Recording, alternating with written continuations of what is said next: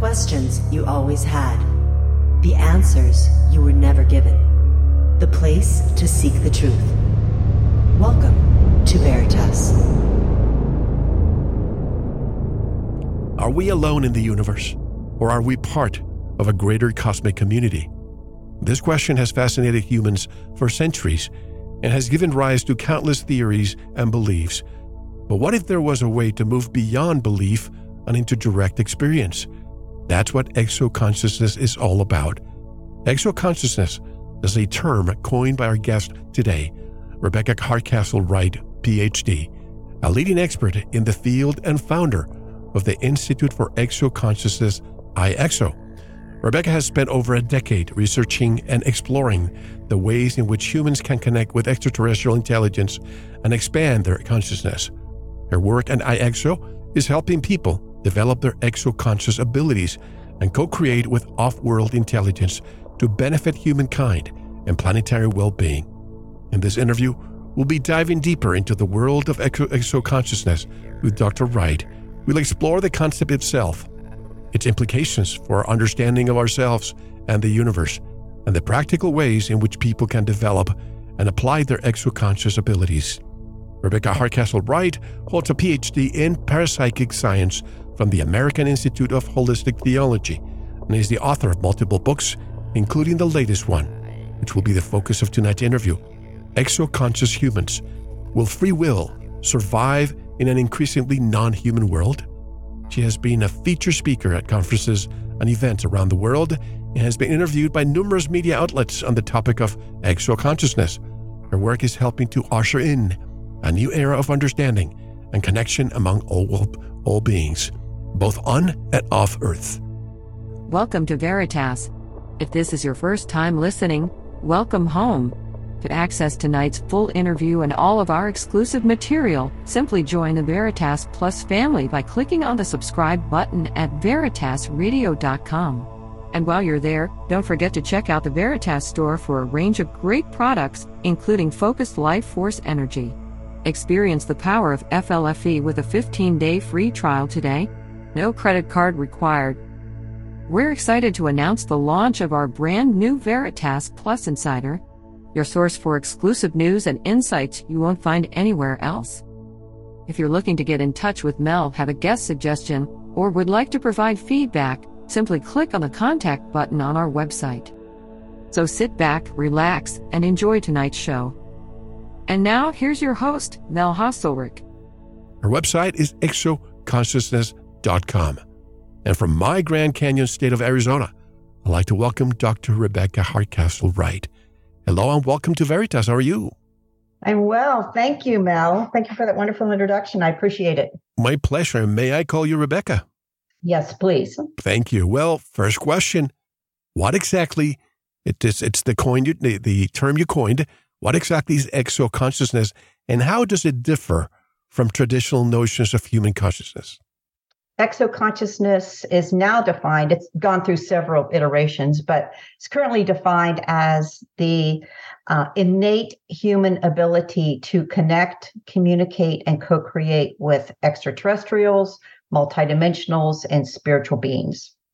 The way that it's different from other forms of consciousness is that it emphasizes cosmic consciousness, but also from the framework of being a human. So it's all about the human sovereign moral sovereignty and how we as humans can learn to live and co-create with extraterrestrials and multidimensionals and spiritual beings. So from now on, I'll just say extraterrestrials or ETs, and you'll know that I'm talking about all forms of being. Of course. And by the way, before we began, you mentioned to me that the book came out in 2 years ago? 3 years ago? Yeah, 2.5 years ago. 2.5 years ago. When I finished reading it, it almost feels like you just wrote it yesterday because the information we'll be discussing tonight is so appropriate, so timely now. It's almost like we're going in a quantum leap of technology. And, some people write to me saying, Mel, this is so bad, technology. I always see things with duality. A knife can be used to cut an apple, or it could be used to kill someone. Same thing with the technology we're seeing. So we're going to be dissecting all this AI, transhumanism, singularity, and more importantly, are we going to keep our free will eventually? That's the question that we're going to be answering throughout the interview. So why is exoconsciousness so important, Rebecca? I began writing Exoconscious Humans, about 2017. I actually researching it in 2015 and 2016 when I lived in Washington, D.C. And when you live somewhere, and I was working with Dr. Edgar Mitchell, so when you live somewhere like Washington, people just tend to drop information on your lap, as well as the fact that I love to research. And I was working with Dr. Mitchell's team of scientists, so there was a lot coming at me at that point. And I began to see a very distinct pattern forming.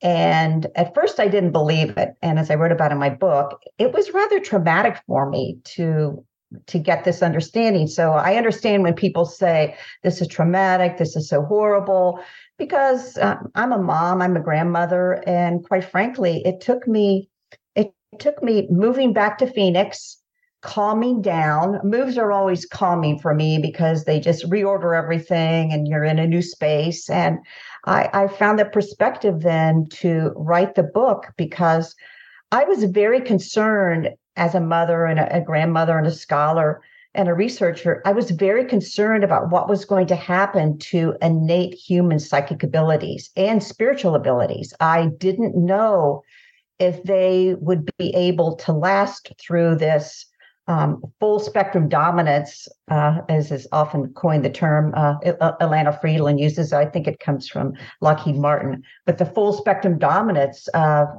social engineering, geoengineering, and genetic engineering. I just didn't know if humans, what made us human, our personal self, our self-identity, our spiritual nature, our psychic abilities, this whole architecture that we have inside of our bodies that connects us to the field of consciousness that is really the root of exoconsciousness, this cosmic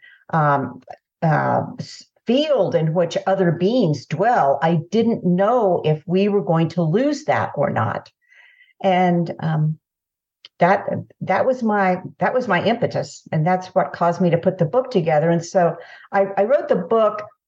Most of the chapters have three sections. So there's the viewpoint of exoconscious humans, how we operate. There's the viewpoint of transhumans. And through the book, then I was able to describe what transhumans are all about, as well as what exoconscious humans are about. And then the third point was, is there a common ground between the two, and how we exactly live?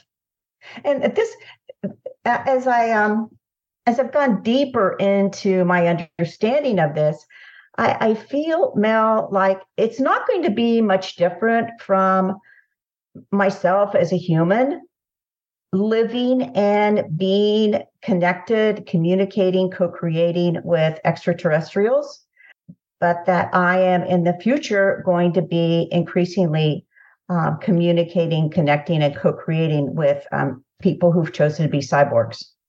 By the way, Ilana is a great friend of this program, and this question is not part of the notes I wrote, but it just occurred to me. You mentioned you knew COVID was coming when you wrote the book.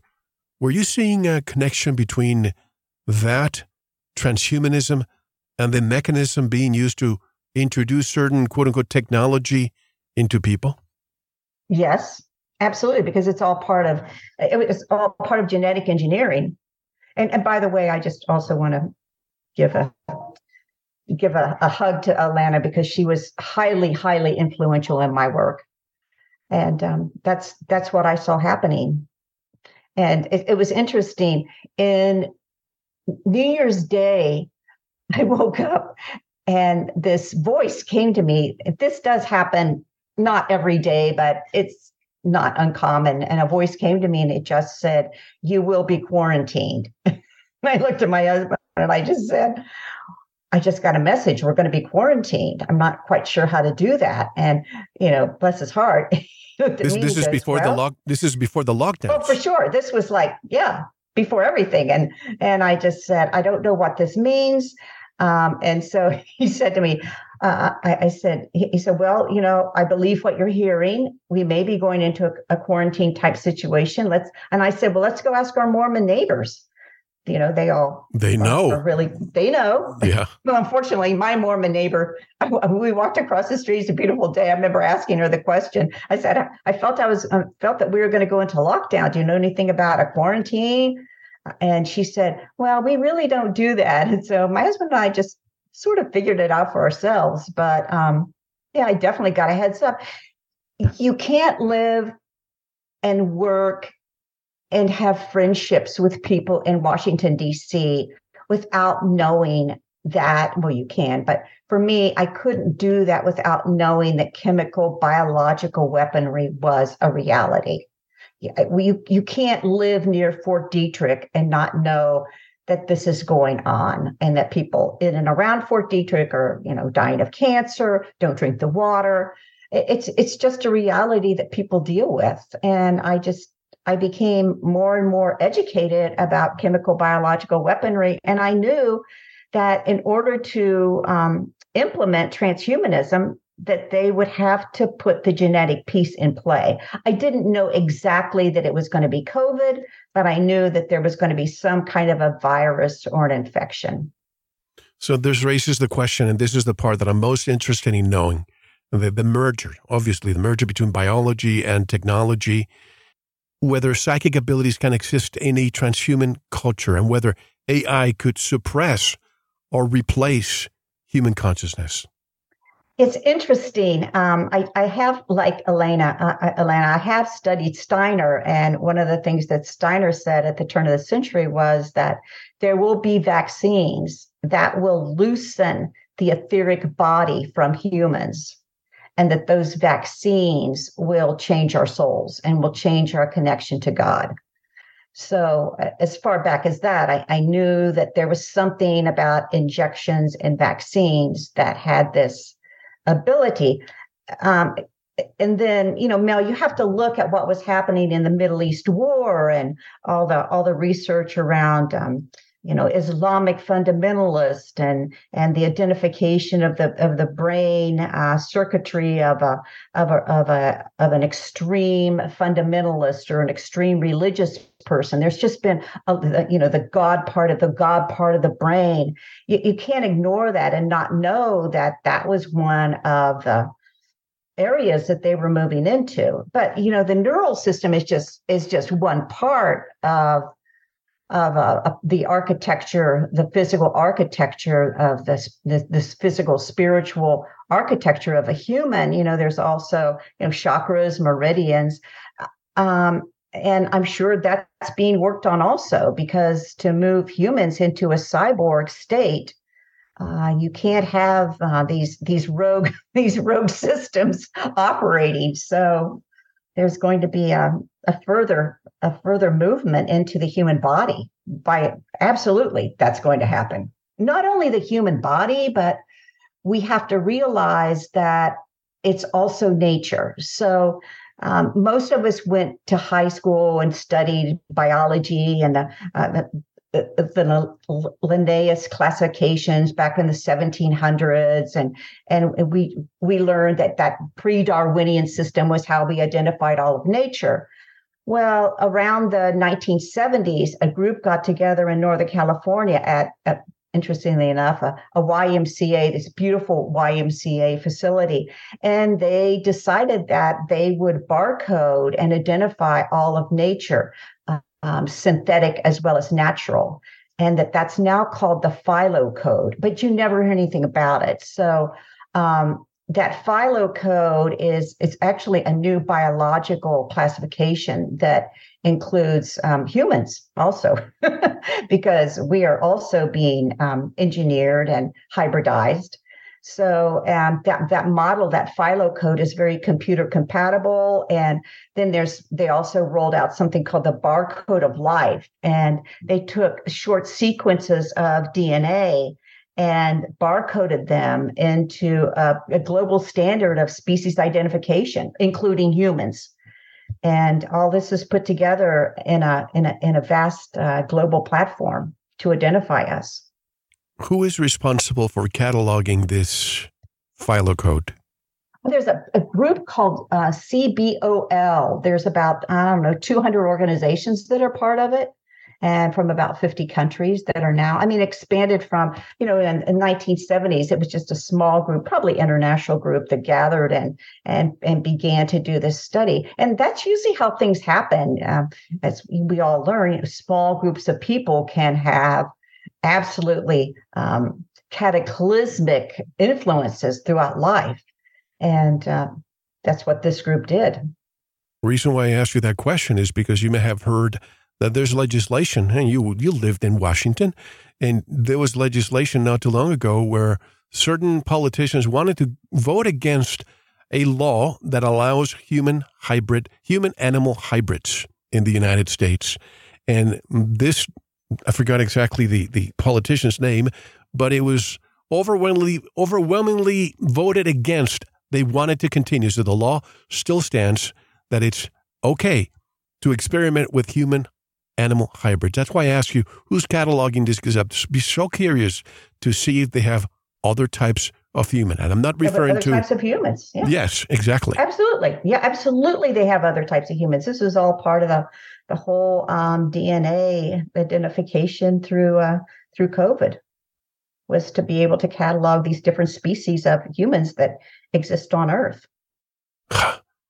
From your book, you present two perspectives, that of the exoconscious humans who value their psychic abilities and see them as essential for the survival and advancement of human consciousness, and that of the Silicon Valley experts who see transhumanism as an exciting and invaluable opportunity to integrate technology into our bodies and environment. I love their marketing schemes.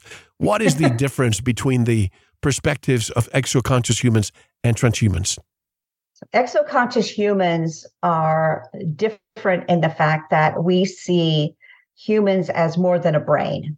We believe that human consciousness is non-local, that it's kind of, Rupert Sheldrake, it's part of the field of consciousness. It has the ability to function multidimensionally through many, many dimensions, probably uncounted dimensions at this point.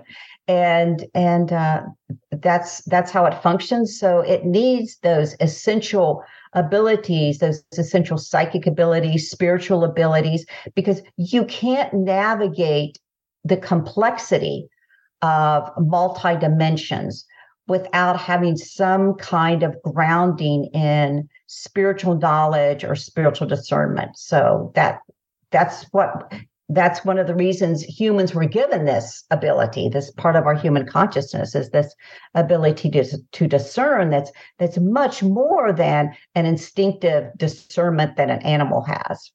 As for this is just a simplistic answer, but for transhumanists, I would say that they are much more brain and neurologically oriented in terms of how they view the human species. So a lot about, digital information. Everything is digitalized. Biology is digitalized. Psychology is digitalized. Everything is brought down into a very narrow code of what makes a human. Even our own energy will be used to mine cryptocurrency, and we'll discuss this later. How can exoconscious humans navigate the challenges presented by transhumanism, and here's the key, and preserve our core being? I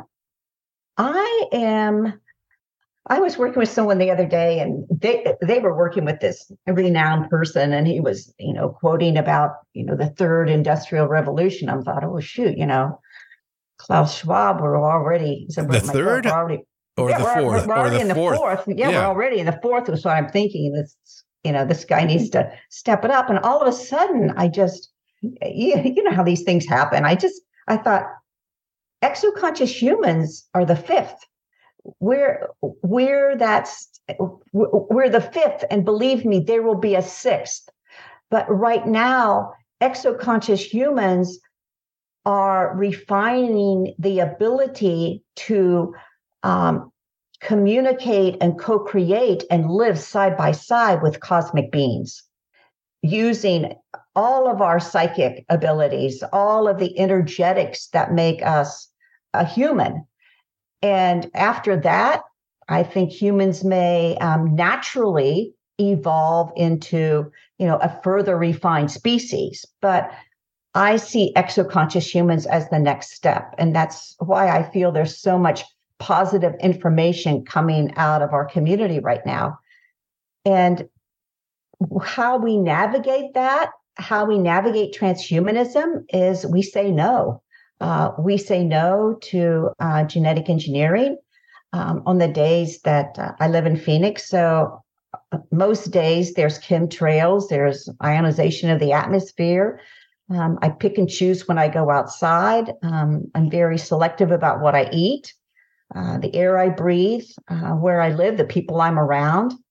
And there's there has to be a high level of discernment as to how you're going to live your life. Otherwise, you're just, you're free game for the transhumans. I miss the blue skies in Arizona. I've been here for 20-some years now, and I remember the fluffy clouds and the blue skies, and now it's a grayish sky in the morning. You see those planes. The people who don't see, who say, yeah, COVID is in the air, it's going to get you, it's going to kill you, but they don't look up, and if they do, they just don't see that. They don't discern. What is up with those people who had so much fear about COVID, but they see that above they have their clean water from, the major companies that, they're putting certain ingredients in those waters, but they don't look up and say something's wrong. I don't know if they're it's interesting because I was with a group of people that were graduates of the aeronautics school, Embry-Riddle Aeronautics. And I was with them and I said something like, oh, wow, there's a lot of chemtrails out today. And they all looked at me and they said, these are all pilots. They said, there's nothing, that doesn't exist. There's no such thing as chemtrails. Right. And right then I knew that contrails. Yeah, you can take that battle on, but you're going to lose. That's and much of this, I think, after I left DC, I realized that so many things were no longer my battle. They were no longer something that I was willing to invest my time and energy in, that people just had to decide for themselves. And when they were ready to see it, they were ready to see it. And my responsibility was to be moral and grounded and go further into exoconsciousness and carve out an option for people that I saw, and which is, it's not just me, it's a community that I'm in now that is surrounding this work, a community of exoconscious humans. I'm so glad you're talking about all these subjects, because I have to be very careful with my guests. Sometimes there are certain topics I don't discuss. You mentioned chemtrails, well, you opened the door for me to talk about it. But usually if the guest doesn't mention it and the topic we're discussing does not include that, I let that go, because I have in situations in the past where you have somebody who you think is so open-minded, but you even bring that word and they want to hang up on you, saying, oh, conspiracy theorists, there's a condensation trail.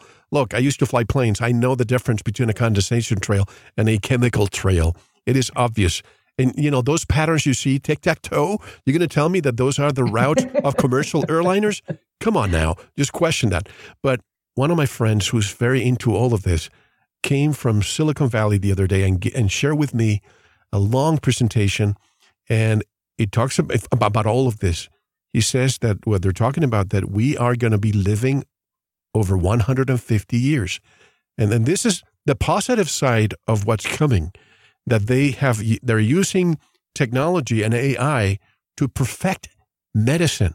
Now, the question is, some people think that we are overpopulated. Are we going to be extending our lifespan with quality of life, or is it going to be a subscription-based model, which is what the COVID vaccine is creating, in my opinion, removing the immune system, so that if you get a cold, You have to get a shot or medicine all the time. What's your take on this possibility that we may be living over 150 years? And I think we used to in the past before these parasites took over. Well, first of all, I think humans have always had to deal with parasites. It's just that we didn't know what they were. And here in the quote first world, we've had less of an issue with that. Second of all, I don't really believe that material science. By the way, I don't mean to interject. I mean truly parasites who took over this world to enslave us. Parasites. Yes. Right. I see. So I don't know. So all that I know of in terms of medicine today is that it's all material medicine. It's all material science, and it's digital. It's cybernetics. So even with quantum computing, it still has a cybernetic aspect to it. I don't think that it's going to work. I think actually what's going to happen is that break-off groups like Exoconscious humans are going to be bringing forth consciousness healing modalities that will work for people, except that if you don't have the consciousness to go into the system and be able to receive it and use it with your body and with your energy gates and with your spirituality and your psychic abilities. If you don't have those, then the consciousness technology will not work for you.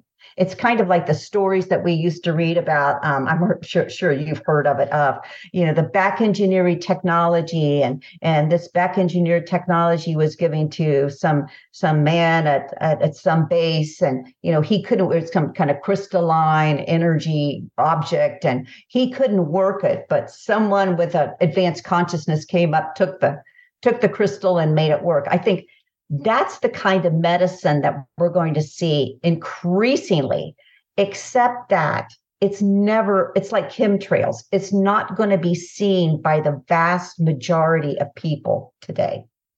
They won't even see these modalities. They won't even see people being healed and living longer with these modalities because they can't. Because they can't, because they're so close-minded? Is that why? I don't think they're closed-minded. I don't think they perceive themselves as closed-minded. I think that their world is defined as such that it's like the inability to see chemtrails. A lot of people, like the Rife machine, for example. Rife was using frequencies to heal cancer, and people's Rife machines were taken away, and people got into trouble. I think that there's going to be an explosion in that frequency, energetic, consciousness, spiritual healing field, which I and this Exoconscious Humans community are part of. But I don't think that material science and material medicine are going to want to acknowledge it. And so patients of these groups are not going to want to acknowledge it. My father-in-law passed away about 25 years ago, but he had a very rare form of cancer. And a year or two before, he bought a Rife machine. The problem was that it was illegal to buy the machine with an instruction manual. So it's almost nothing. So obviously he passed away.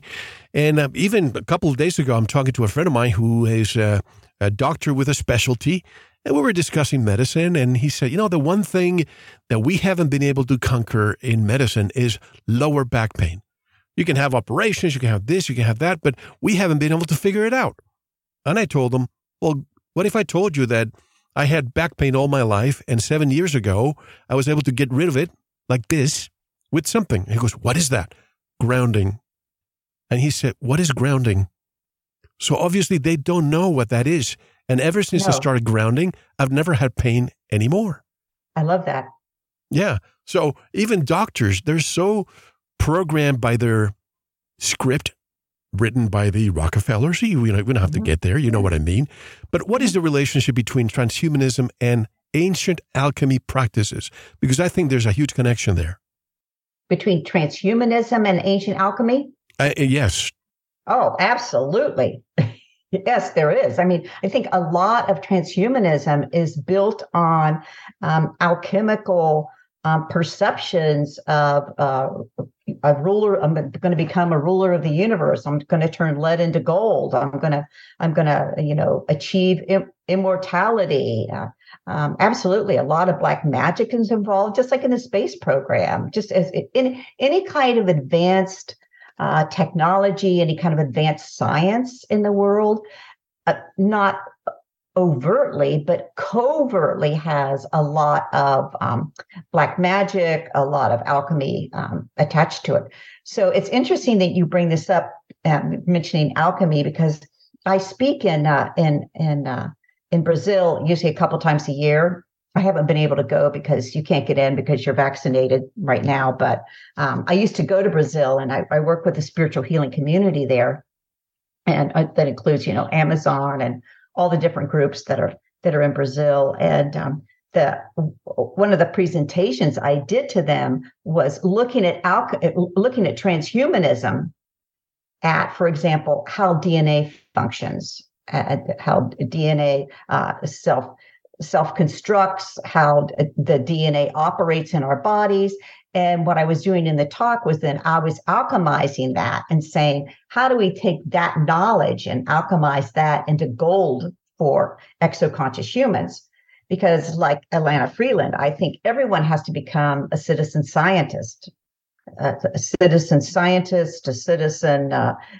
mathematician, you name it. We all have to learn how to do that right now. And all the information that came out of COVID about immunity, about vaccines, about what was happening to the human body, about how the whole medical system works. I mean, we were all educated to a very high degree during that. And I welcome that, because we can literally alchemize that information to help us move forward as exoconscious humans. Who are exoconscious humans? In terms of, just to give you a little idea of what I do, I run what I call exoconscious coaching groups. And, it's a funny, Mel, you just kind of throw out ideas and think you're going to do something. And I thought, well, I'll just offer this exoconscious coaching. I'll get a lot of people that, they're new to the field, they're curious, whatever. I got the exact opposite. It attracted, for some reason, very sophisticated, professional, knowledgeable people of all ages. And they have one thing in common. All of them had some kind of psychic or spiritual or multidimensional awakening in their life that changed their entire perspective of who they were, of what the universe was, and what they as humans were capable of because of this experience. So they found their tribe. Being around Arizona, I don't know if you were familiar with Ruth Hover. No. Okay. So I moved from Dayton, Ohio to Phoenix, and I ended up in Fountain Hills. And, as life would have it, I end up meeting this woman named Dr. Ruth Hover. And she got her doctorate from USC. And she was at that time in the 90s working with John Mack. So she was working with John Mack and Leo Sprinkle to put together how psychologists can work with experiencers. And she had what I think at the time was the longest running experiencer group in the nation. And I just happened, as she started it, I just happened to come in and join her group. And it was, another amazing turning point in my life. She had this vast library, like 3 books deep. I was a single mom at the time. I didn't have any money. I had a good mind, but I didn't have any money. And she lent me all her books and introduced me to so many people. It was quite amazing. And that group was the same. It was people who had some kind of, I hate to call it awakening because that word's kind of been misused, but some event happened in their life that changed how they saw life from then on. And I remember being so stunned when she passed away that of my colleagues who were in that group, and there were maybe tops 20 of us, probably 15 to 20 people. It was very small. But out of that group, I think there were 8 to 10 books written. There were people who were making presentations. There were people who were inventing new sciences.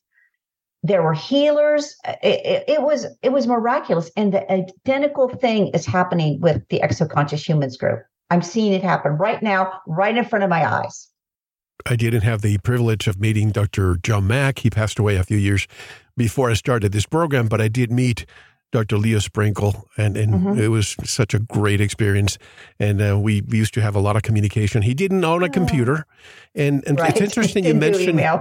Exactly. So it's interesting you mentioned his name, because right this morning, Rebecca, I was relocating a lot of my library of books. And the one book that I grabbed first was Dr. Leo Sprinkle's. And inside, I kept a lot of his written letters. He used to write in letters to me, and I still have them there. And I saw that book. I had to put it on top of my pile. So wherever you are. A sweet man. Oh, gosh, yes. Yes. Wherever you are among the stars, I hope you're watching over us, Dr. Sprinkle, because things are getting interesting here. Now, biophotons. This is a topic that interests me highly. Biophoton studies suggest that consciousness may be a field of light communication, and higher consciousness may be related to a higher frequency in the production of biophotons. And this begs the question, Rebecca, if light can carry information and the information is encoded in the form of variations in the light waves, intensity, frequency, phase, and polarization. I don't want to bore people with too much of that, but that's the principle of fiber optic communication. What if we get information from the sun, since photons carry information? And this is one of the reasons why we see chemtrails above our heads all the time, to stop that communication. Absolutely. And also to drop different minerals onto the planet to ionize the atmosphere. So there, have you had Robert Temple on New Theory of Heaven? No, I haven't, but he's one of those that's been elusive. Oh, okay. See, I met him through Dr. Ruth Hover, because I read all of his Egypt books and some of his China book, and so he has a fascinating. I'm just really starting into his book, but I feel his work in plasma science, which he calls A New Theory of Heaven, is exactly where we're going right now. And I'm actually planning to spend the summer learning more about plasma theory, plasma science, how humans use it. And it's interesting that you bring up the sun, because there are experiencers, some of whom are good friends of mine, that have gone into alternative energies. And one of his is Susan Manwich. She took over Brian O'Leary's new energy. Oh, really? Energy movement. Oh, we knew Brian, yes. Right. Susan would be a great guest. She's a good friend. So people like Susan have experiences from childhood that gave them information about this science, this plasma science, this alternative science. And I think this is really, like you say, a different transmission of information, a different level of consciousness to receive this plasma science, receive this information coming from plasmas. That's why I would say that if you wish to go into an exoconscious civilization, as I like to call it, or an exoconscious life, then you have to do certain protocols to keep yourself from becoming transhuman, so that you can receive information about this science and be able to apply it, because it can be a very dangerous science, plasma weapons, rods of God, kind of the work of Joseph Farrell. It can be an explosive science if misused, or it can be an incredibly advanced science that will move humans places that they've never been before. And I believe the science is there to replicate experiments with DNA and light. You probably have heard of the Dr. Garyaev's modulation of lasers to rewrite portions of DNA molecule. He transformed frogs into salamanders. Mm-hmm. And again, if these particles that are being dropped above our heads all the time, if they're coated with certain information and the light that goes through it comes to us in a very, shall I say, what's the word I want to use? It's distorted so that what we get is not the real intention of what the creator created the sun with that information, because I truly believe we download information from light. Yes, absolutely. And that's what probably bothered me the most about transhumanism as I went into it, was that I understood that we were going to be living in an artificial reality, and that it was all encompassing, and that this idea that you can maybe have one foot in but not the other one, or that you can kind of become genetically modified but not really, that's not what the game is at this point. The game is all or nothing. And I think that the whole Silicon Valley Bank situation highlighted that. Everybody got bailed out, so we're gonna privatize the earnings and we're gonna socialize the losses. I love that saying. Somebody on Twitter said it. Well, you privatize the earnings, socialize the losses, and you saw what happened. This is the difficult part of doing what I do, because I wait for the guest to say something to give me permission to talk about it. What just happened at Silicon Valley Bank, I think I wrote two things. I wrote a post a couple of days ago of the similarities between, and I don't mean to deviate, we'll get back to our subject in a moment, but I wrote a post on the similarities of Woodrow Wilson when he said that we needed a new banking system in order to make our economy sustainable. Don't you think it's the same thing that's happening now? I say in a few days or in a few weeks, a lot of these banks, more of them will fail. They're trying to psychologically make people believe that their system is robust and your savings are safe. But what if they're trying to do this because Joseph Gentile, have you heard that name, Rebecca? No. He was the chief operating officer for Silicon Valley Bank. He was also the CFO for Lehman Brothers. So these are the two biggest implosions of banking. And before that, he was part of Arthur Andersen, which is the co-conspirator of the, what was it? Enron, and what was the other? Yeah. Enron and the other the communications company. I forgot the name, but this guy is involved. But do you think they're trying to usher in CBDC, the cash? What is it? Digital currency. Yeah, the central bank digital currency. I think this is the equivalent of the new Federal Reserve, nationalizing all the banks, removing all the regional banks and the local banks so they can have more control. Well, there was also talk that Jamie Dimon was the influencer that said, get your money out of Silicon Valley Bank.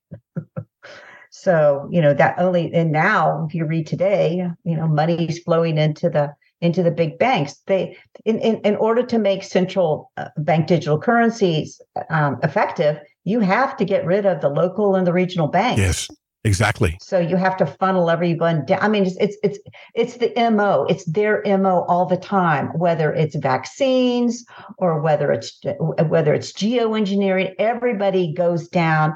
It's like a one-step dance. Like, here's the dance. Here's the funnel. Go down it.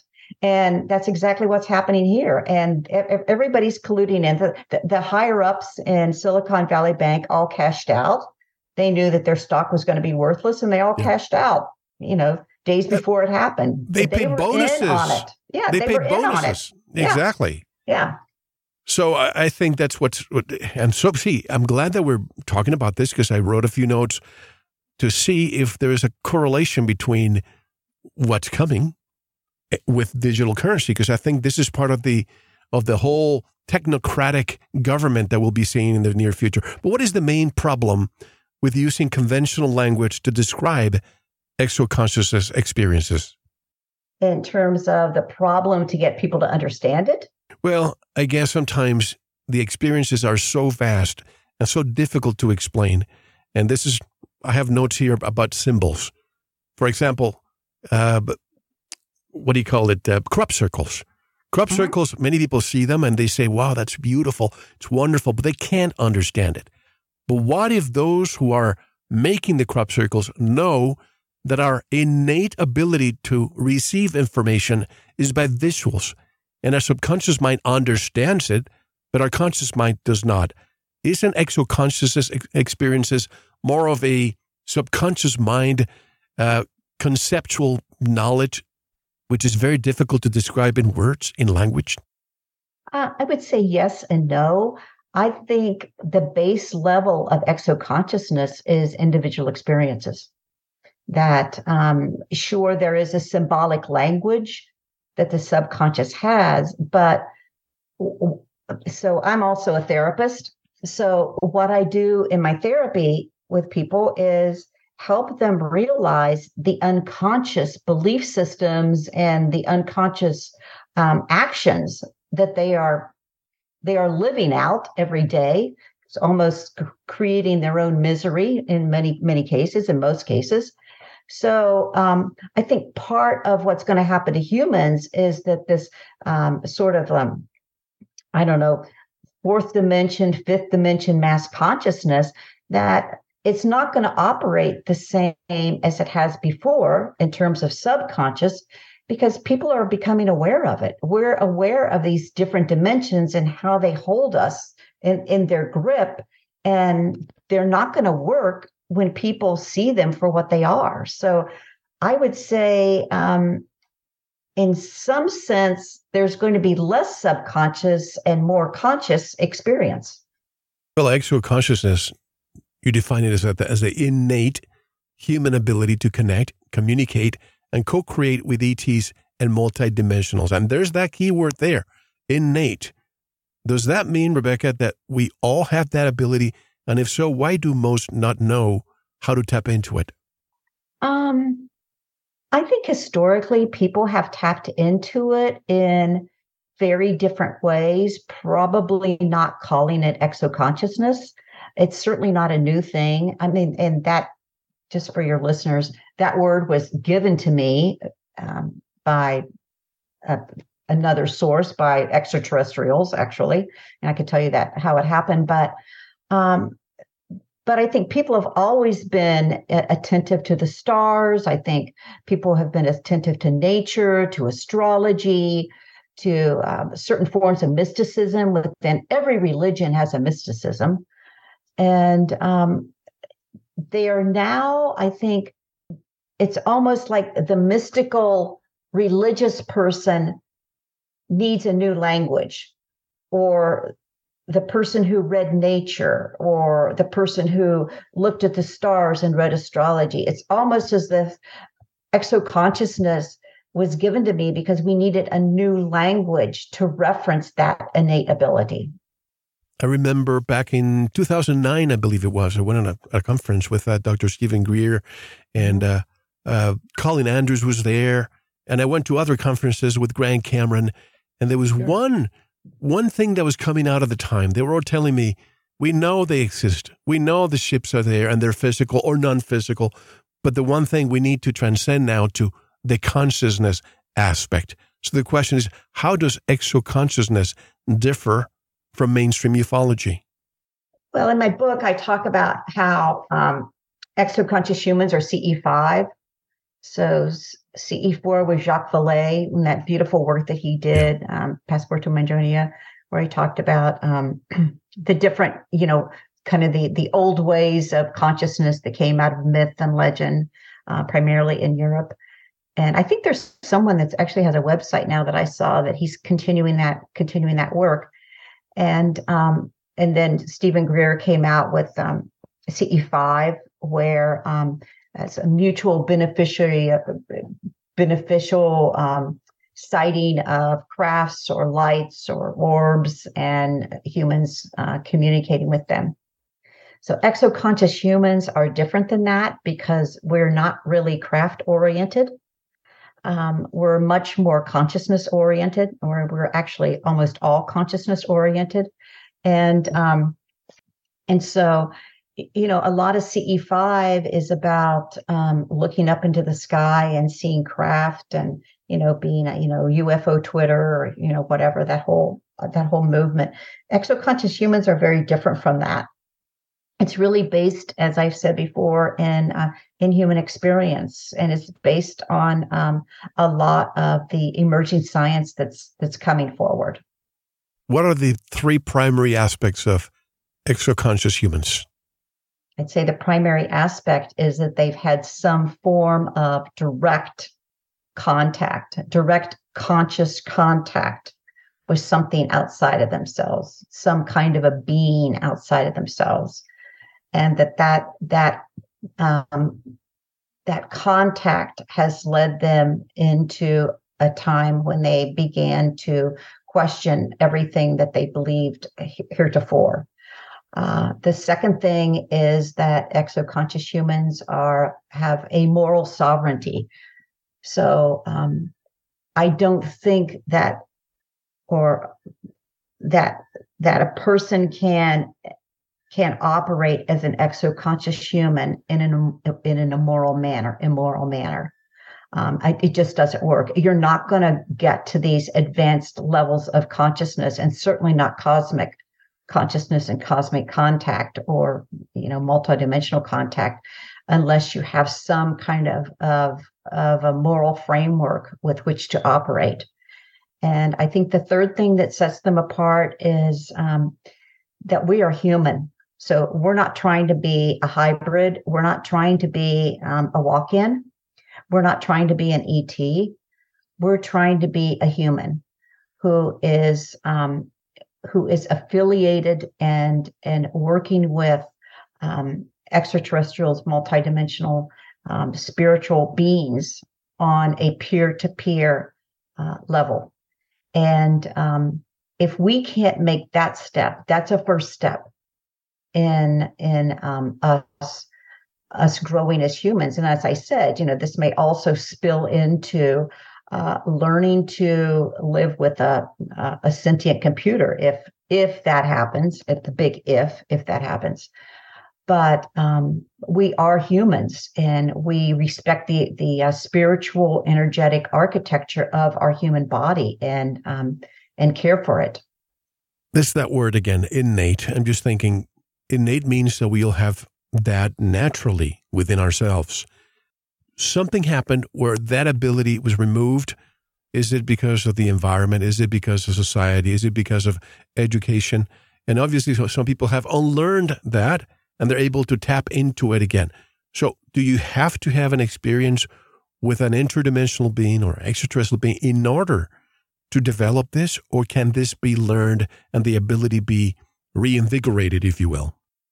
Well, Dr. Mitchell used to always comment that I used to love this comment. He used to say, well, that during the Age of Reason 400 years ago, they removed all of science into the universities and into the scientists, and all the art and all the science, but they left consciousness with religion. And that decision, that massive separation that happened, that bifurcation, was a direct result of influencing where we are as consciousness. And as you know, I come out of a philosophical religious background, and I would say that, not only was religion given consciousness, but quite frankly, they did nothing with it. They just sat on it. They sat on it, they suppressed it, and they ignored it. And they will never be called to accountability for the centuries of what that caused. So during that bifurcation, it also was a time when science removed any talk of plasma or the ether. So the ether was considered one of the states of matter up until that time. So I think that we're only now, I guess what's stunning is the centuries that these evolvements happen as humans advance, and how long it takes for things to happen.